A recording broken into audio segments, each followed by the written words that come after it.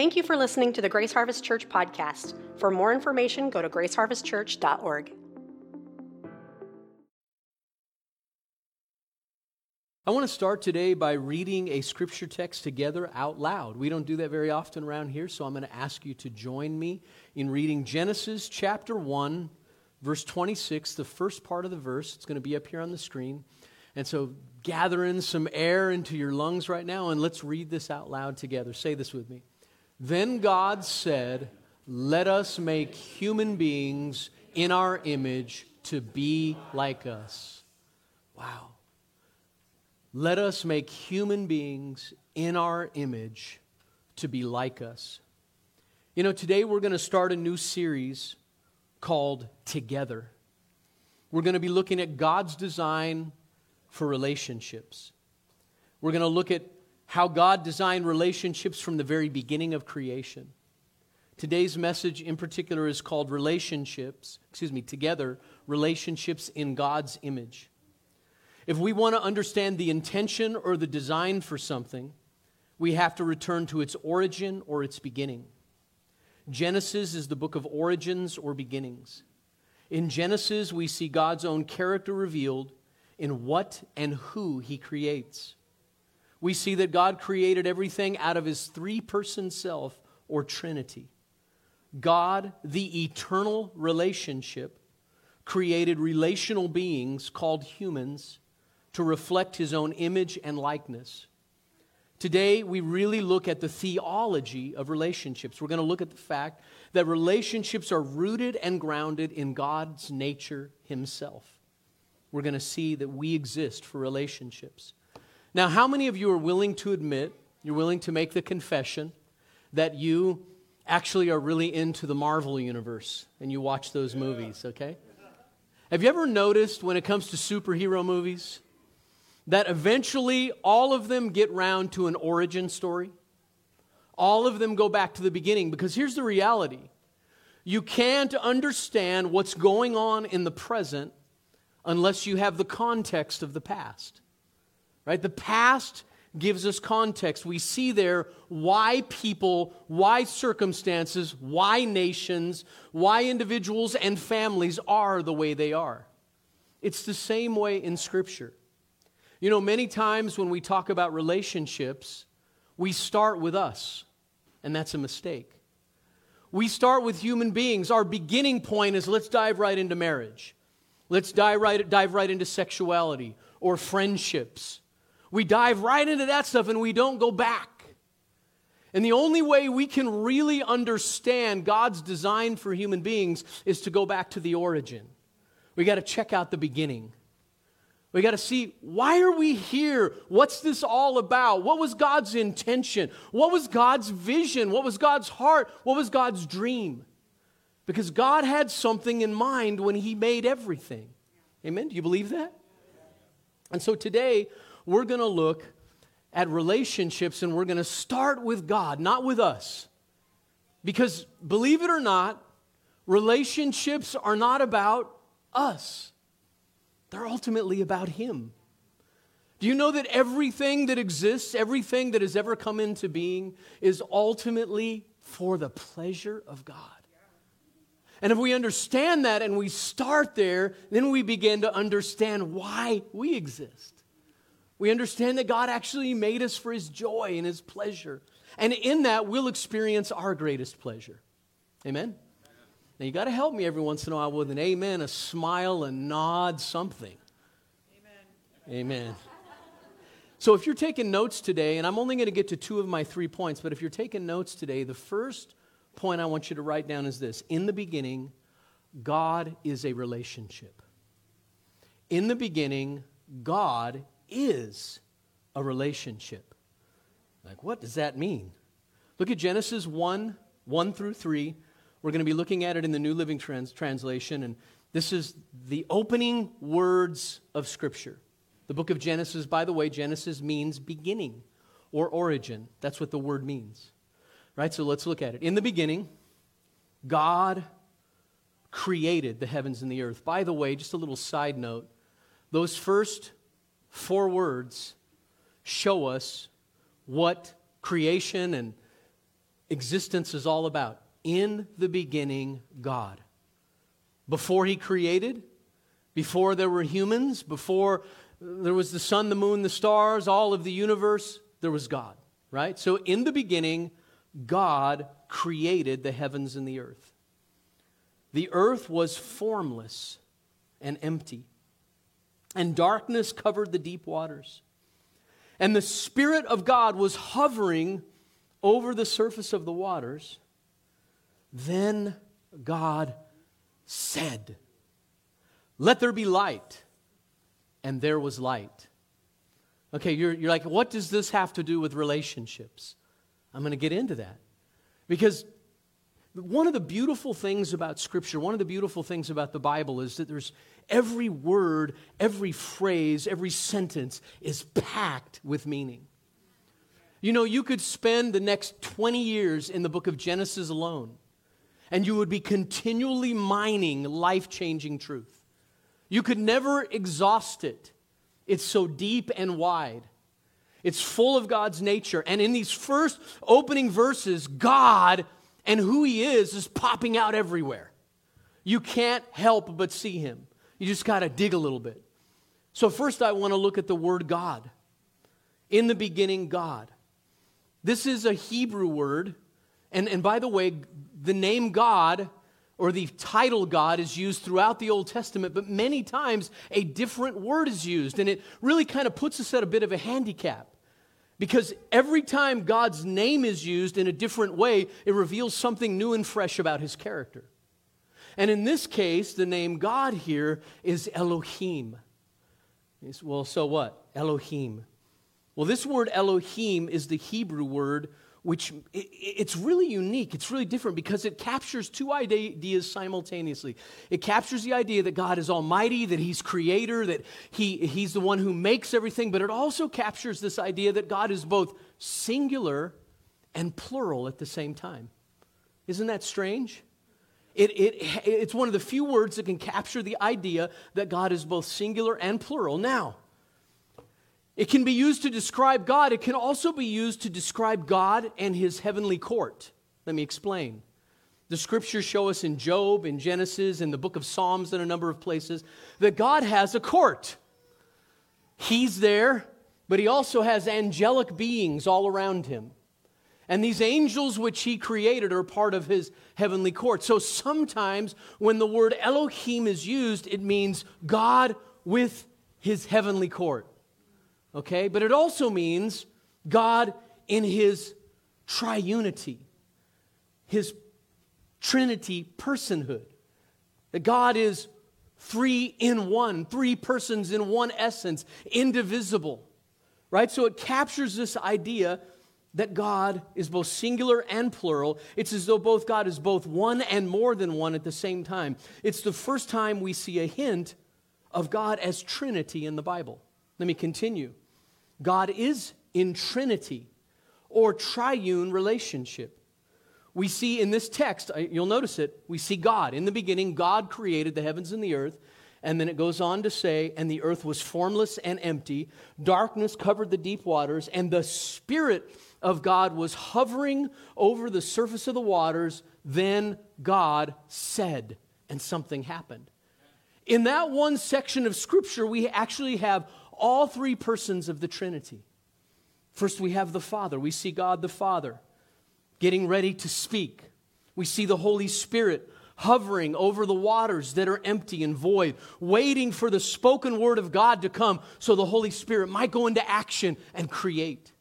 But lastly, we see the Word. And we don't realize this, but John 1:1 says this, "In the beginning was the Word. And the Word was with God, and the Word was God. He was in the beginning with God.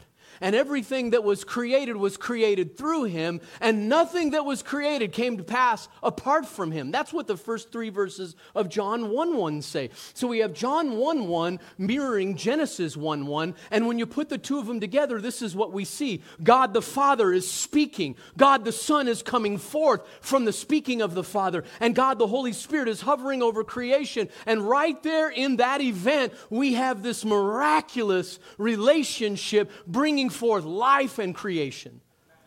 It's powerful. And then we see here also in this text that God himself is a loving relationship that must create relational creatures. Now think about that. He's a loving relationship. The Father, Son, and Holy Spirit have engaged in an eternal, intimate relationship that's the pattern for all other relationships and all other community. Think about this. Marriage, family, sexuality, friendship, community, church, brotherhood and sisterhood, and every other basis of human relationships comes out of God's Trinitarian relationship. Because God, by his very nature, is self-giving, relational love, those he makes in his image are created for that kind of a relationship. Okay, so we see, this is really interesting. In John 1:1, it says this, in the beginning was the Word, and the Word was with God, and the Word was God, right? Then verse 14 says, and the Word became flesh and dwelt among us, and we beheld his glory as of the only begotten Son of the Father, speaking of Jesus. Then verse 18 says, no man has seen God at any time, but the only begotten God or Son, think about this, in the bosom of the Father, he has declared him. Now let me back up. John 1:1. John 1:1 says, in the beginning was the Word, and the Word was with God. That word with is a Greek word, face to face. So let's put it all together. This is what happens in the beginning of creation. God the Father, Son, and Holy Spirit are in this divine, intimate union. The Father and the Son are looking upon one another. The Holy Spirit is active as well. And as God speaks, out of that loving relationship comes creation. So everything God has made is an expression of his nature and his character. And especially human beings. For we are the image bearers of God. So if God is Trinity, and he's unity, and he's relationship, and he's self-giving love, we were created to be the same. Am I talking to anybody? Listen to C.S. Lewis in Mere Christianity. He captures this beautifully. He says this, notice that the words God is love have no real meaning unless God contains at least two persons. Think about this. This is before anything he made. Love is something that one person has for another person. If God was a single person, then before the world was made, he was not love. Of course, what these people mean when they say that God is love is something quite different. They really mean love is God. They really mean that our feelings of love, however and wherever they arise and whatever results they produce, are to be treated with great respect. Perhaps they are. But that is something quite different from what Christians mean by the statement, God is love. They believe that the living, dynamic activity of love that's been going on in God forever and has created everything else. And that, by the way, is perhaps the most important difference between Christianity and all other religions. That in Christianity, God is not a static thing, not even just a person, but a dynamic, pulsating activity, a life, almost a kind of a drama. Almost as if you will not think me irreverent, a kind of dance. When describing the Trinity in the New Testament, the Greek word perichoresis is used, and perichoresis means literally the dance of the Trinity. So this idea that God is this active relationship in unity, indivisible, one and yet three persons in intimacy, and out of that, because of who he is, he must by necessity, because of his nature, he must recreate, he must procreate, he must bring forth family and people like him. And so if we're going to understand human relationships, we must understand God's intention for them. And we must see that they come out of God himself. Amen? Takes me to my second point. In the beginning, this God we're speaking about, he speaks, he sees, and he gives names to his creation. He speaks, he sees, and he gives names. Why is that important? Let's look at Genesis 1 again, and we're going to look at verses 3 through 5. Verse 3 says this, then God said, Let there be light, and there was light. And God saw that the light was good. Then he separated the light from the darkness, and God called the light day and the darkness night. When a person speaks, sees, or calls or names something that they affirm and enjoy, they are demonstrating the nature of relationship. When you speak to someone, it's a relational gesture, for good or bad. Sometimes what you're saying ain't good, right?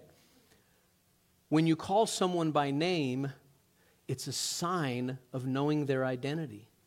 And when you see something or someone as good, you value them and cherish them. So what am I saying? Well, in this text, we see these three things. We see that God said, God saw that it was good, and God called it by name. Those are three elements to every relationship. If you're going to have a healthy, good relationship, what do you have to do? You got to talk, right? You got to speak and listen. And here's the thing that I want you to see. When God was creating, and this is really important, now listen carefully. A lot of times we read Genesis 1 and this is what we think. We read Genesis 1 and we think God was there all alone and then he created. But that's not what the text says at all. In fact, here's what's interesting. It starts out by saying God created the heavens and the earth. And then the earth is there and it's kind of void and waiting for God's work to be done, right? For the painter to go to work, for the artist to begin to sculpt. Okay, but here's what's interesting. Job 38, verse 7, says that at the beginning of creation, when God was making everything, the morning stars and the angels sang and shouted for joy. So let me give you a new picture of what happened when God made the earth and the heavens and he made humanity, made mankind. This is what was going on. God the Trinity was here in his council with all these angels, myriads of angels, maybe billions and billions of angels. And they were watching.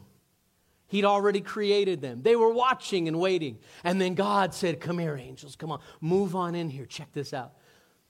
And God said, let there be light. And the Spirit went whoosh, and began to work and bring light. And the Word went forth and began to create. And everything began to happen in front of them. And the Scripture indicates at that moment, the angels of heaven were like, yeah! And they began to shout. And then songs erupted in heaven. And everybody began to sing over what God was doing. Now, what does that tell us about God? God's relational. He wants to share what he's up to. He's like us. You ever created something or done something that really was a part of you and it meant something to you? And what do you want to do? You want to share it, not just because you're egotistical, because there's something about human beings that has to say, look at what I made. Why do little children come to mom and dad from the time they're this big? I made a picture for you. And they give you this little picture. And that might be nothing but a bunch of squiggly lines with different colors. And they tell you, this is you and daddy and all the doggies and the kids. And you're like, okay, what's that giant round thing with a couple of... What? That's you, Daddy.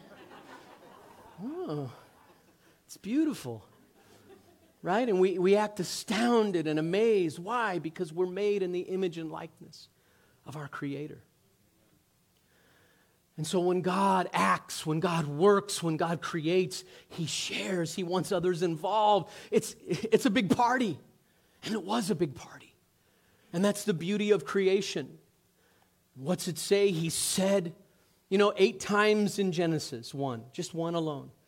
It says, and God said, and God said, and God said. God's essential nature is to speak, to create. He's not just talking to what he's creating, but he's having a conversation within his own person and speaking to the angels around him as well. So when God's creating, he's like, watch this, check this out. Light be. Creatures in the oceans and in the skies, be. And he's doing this. And after, of course, we're going to get that in a minute. But every time after that, he looked back and he goes, good. And you can bet they went, yeah, it is good. Right? All of creation's enjoying and celebrating what God's doing. He said it 8 times. Jesus is called, as I said earlier, the Word. Think about this. Jesus is called the Word. It's the Greek word logos, and it means the narration, the story, the explanation of God. Jesus is the story of God personified. He's the full story of all that God is and has done, all His nature and character personified, enfleshed. That's who Jesus is. So when God says, Jesus does. Isn't that beautiful? And that should tell us a lot about God's nature, because for any relationship to be healthy, to be good, relationships have to have talk and listening. They must have communication. There's got to be this back and forth things, right? There's something about being heard. There's something about speaking to someone and knowing you're seen and you're heard. Something profound about it. That's why there's something in us. We're looking for someone to be with, right? We're looking for people to have in our life that we can say, hey, this is me. Look at me. With all my stuff. This is me. And we want to be able to share not just who we are physically, but who we are inside, our personhood, right? So we say, this is me. God is like that. He's the Word made flesh. Right? God said 8 times, and angels were present and shouting. And then what? God saw it was good. He saw it was good. 8 times in Genesis 1, it says He saw it and it was good. He saw it was good. 7 times, saw it was good, saw it was good. On the 8th time, He steps back. He makes man, He makes woman in His own image and likeness, and we'll get to that next week. He finishes that up. He steps back and He looks at all of His creation, and the man and the woman, the magnum opus, the top of His creation, the very crowning achievement of God. He looks at all of it. He steps back, and like an artist, He goes, very good. And all the angels go, yeah. And they start singing songs again. Go look it up, Job 38:7. At creation, they sang and shouted. He saw it was good. He looks, He notices, He acknowledges, He recognizes, and He appreciates the goodness of all He makes. He saw everything He was made those 7 times and called it good. And the very last time when it was all finished, He called it very good. Because to see something or someone is relationship. I've shared with you before that the South African greeting, I'm not going to say it right, but sibona. And it means, I see you. And then you're to respond back, something else, sibona. I've been seen. It's powerful because in that greeting, 2 people are acknowledging that they actually exist. It's as though you're looking at a person and you're saying, I see you, and you're real. You're not a figment of my imagination. You're not just irrelevant. You're not unimportant. You count. You matter. I see you. Well, what does God do when He looks out at His creation? When He looks at you? When He looks at all He's made? He looks at it. He notices it. He saw it. He gazed on it. He beheld it. He was captivated by it. And He says, it's good. It's good. And lastly, He called it by name. You'll notice there that He looked at the light and the darkness, and He called it day and night. Now here's something that's profound. He only calls things by names in that first chapter 3 times. But later in Genesis chapter 2, God creates all the animals, and what's He do? He brings them to the man, and He says, I want you to name them. I want you to begin to notice. I want you to look at them. See, this is beautiful. When He looked at the animals, what would He have done? We know that He would have been speaking a different language. We don't know if He was speaking some form of Hebrew or I don't know what ancient tongue Adam was speaking, the tongue of heaven. I don't know. But I know that when He looked at those animals, He saw something about their nature that matched what He would call them. So in some ancient tongue, He said, that's a giraffe.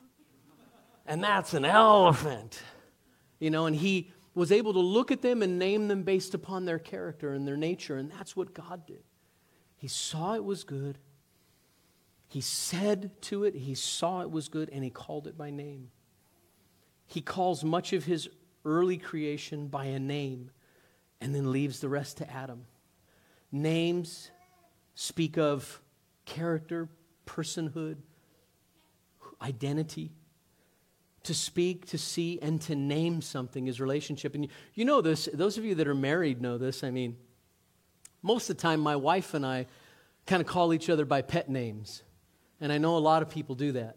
Hon or sweetheart or whatever, right? Some say babe, right? But every once in a while, we'll just be going along through our day. We're calling each other by pet name. Hey, hon, did you see that? Did you see this? And then all of a sudden, my wife will drop a, Doug.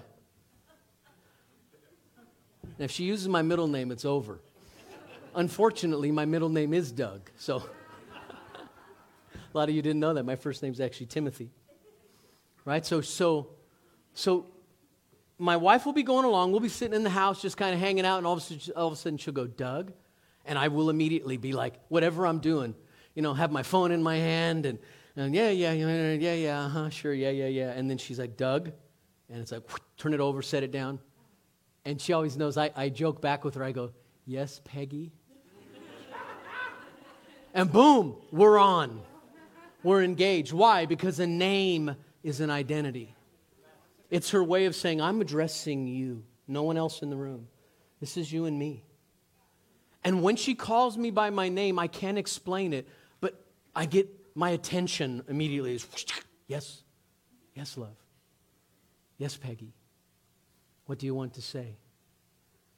Right? We're connecting because when you call someone by name, you acknowledge their value and their personhood. And that's how God is. God speaks, God sees, and God names.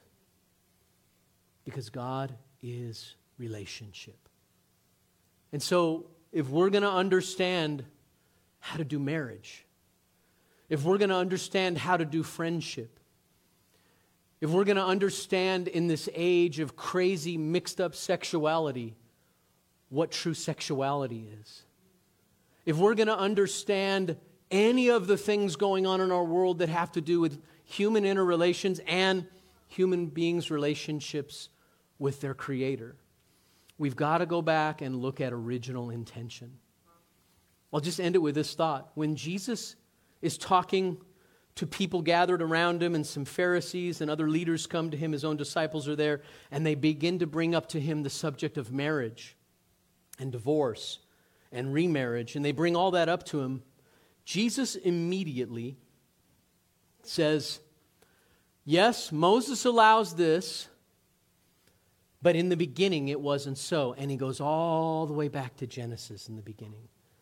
I figure if Jesus is going to do that, we should follow his pattern and go back to the beginning. Because if we want to understand human relationships with each other and with God, we've got to understand what God originally intended. We got to go back to the origin story and look at it. Amen? Does that make sense? So to speak, to see, and to name. Out of his triune being, God created us. He made us. And that's why we are the way we are. Now, I will say this. Something happened that distorted that, or twisted that. And we're not quite what we were meant to be at this point. But we're on our way to being remade into something beyond our wildest imaginations and dreams. Amen. Why don't you stand with me?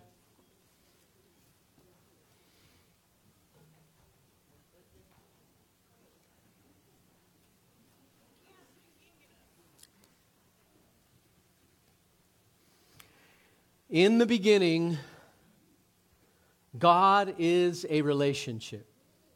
Amen? In the beginning, God speaks, God sees, and God names us. He sees you. You know, as I close here today, I think it's really important that each of you know that you're seen. I know there are people in this room.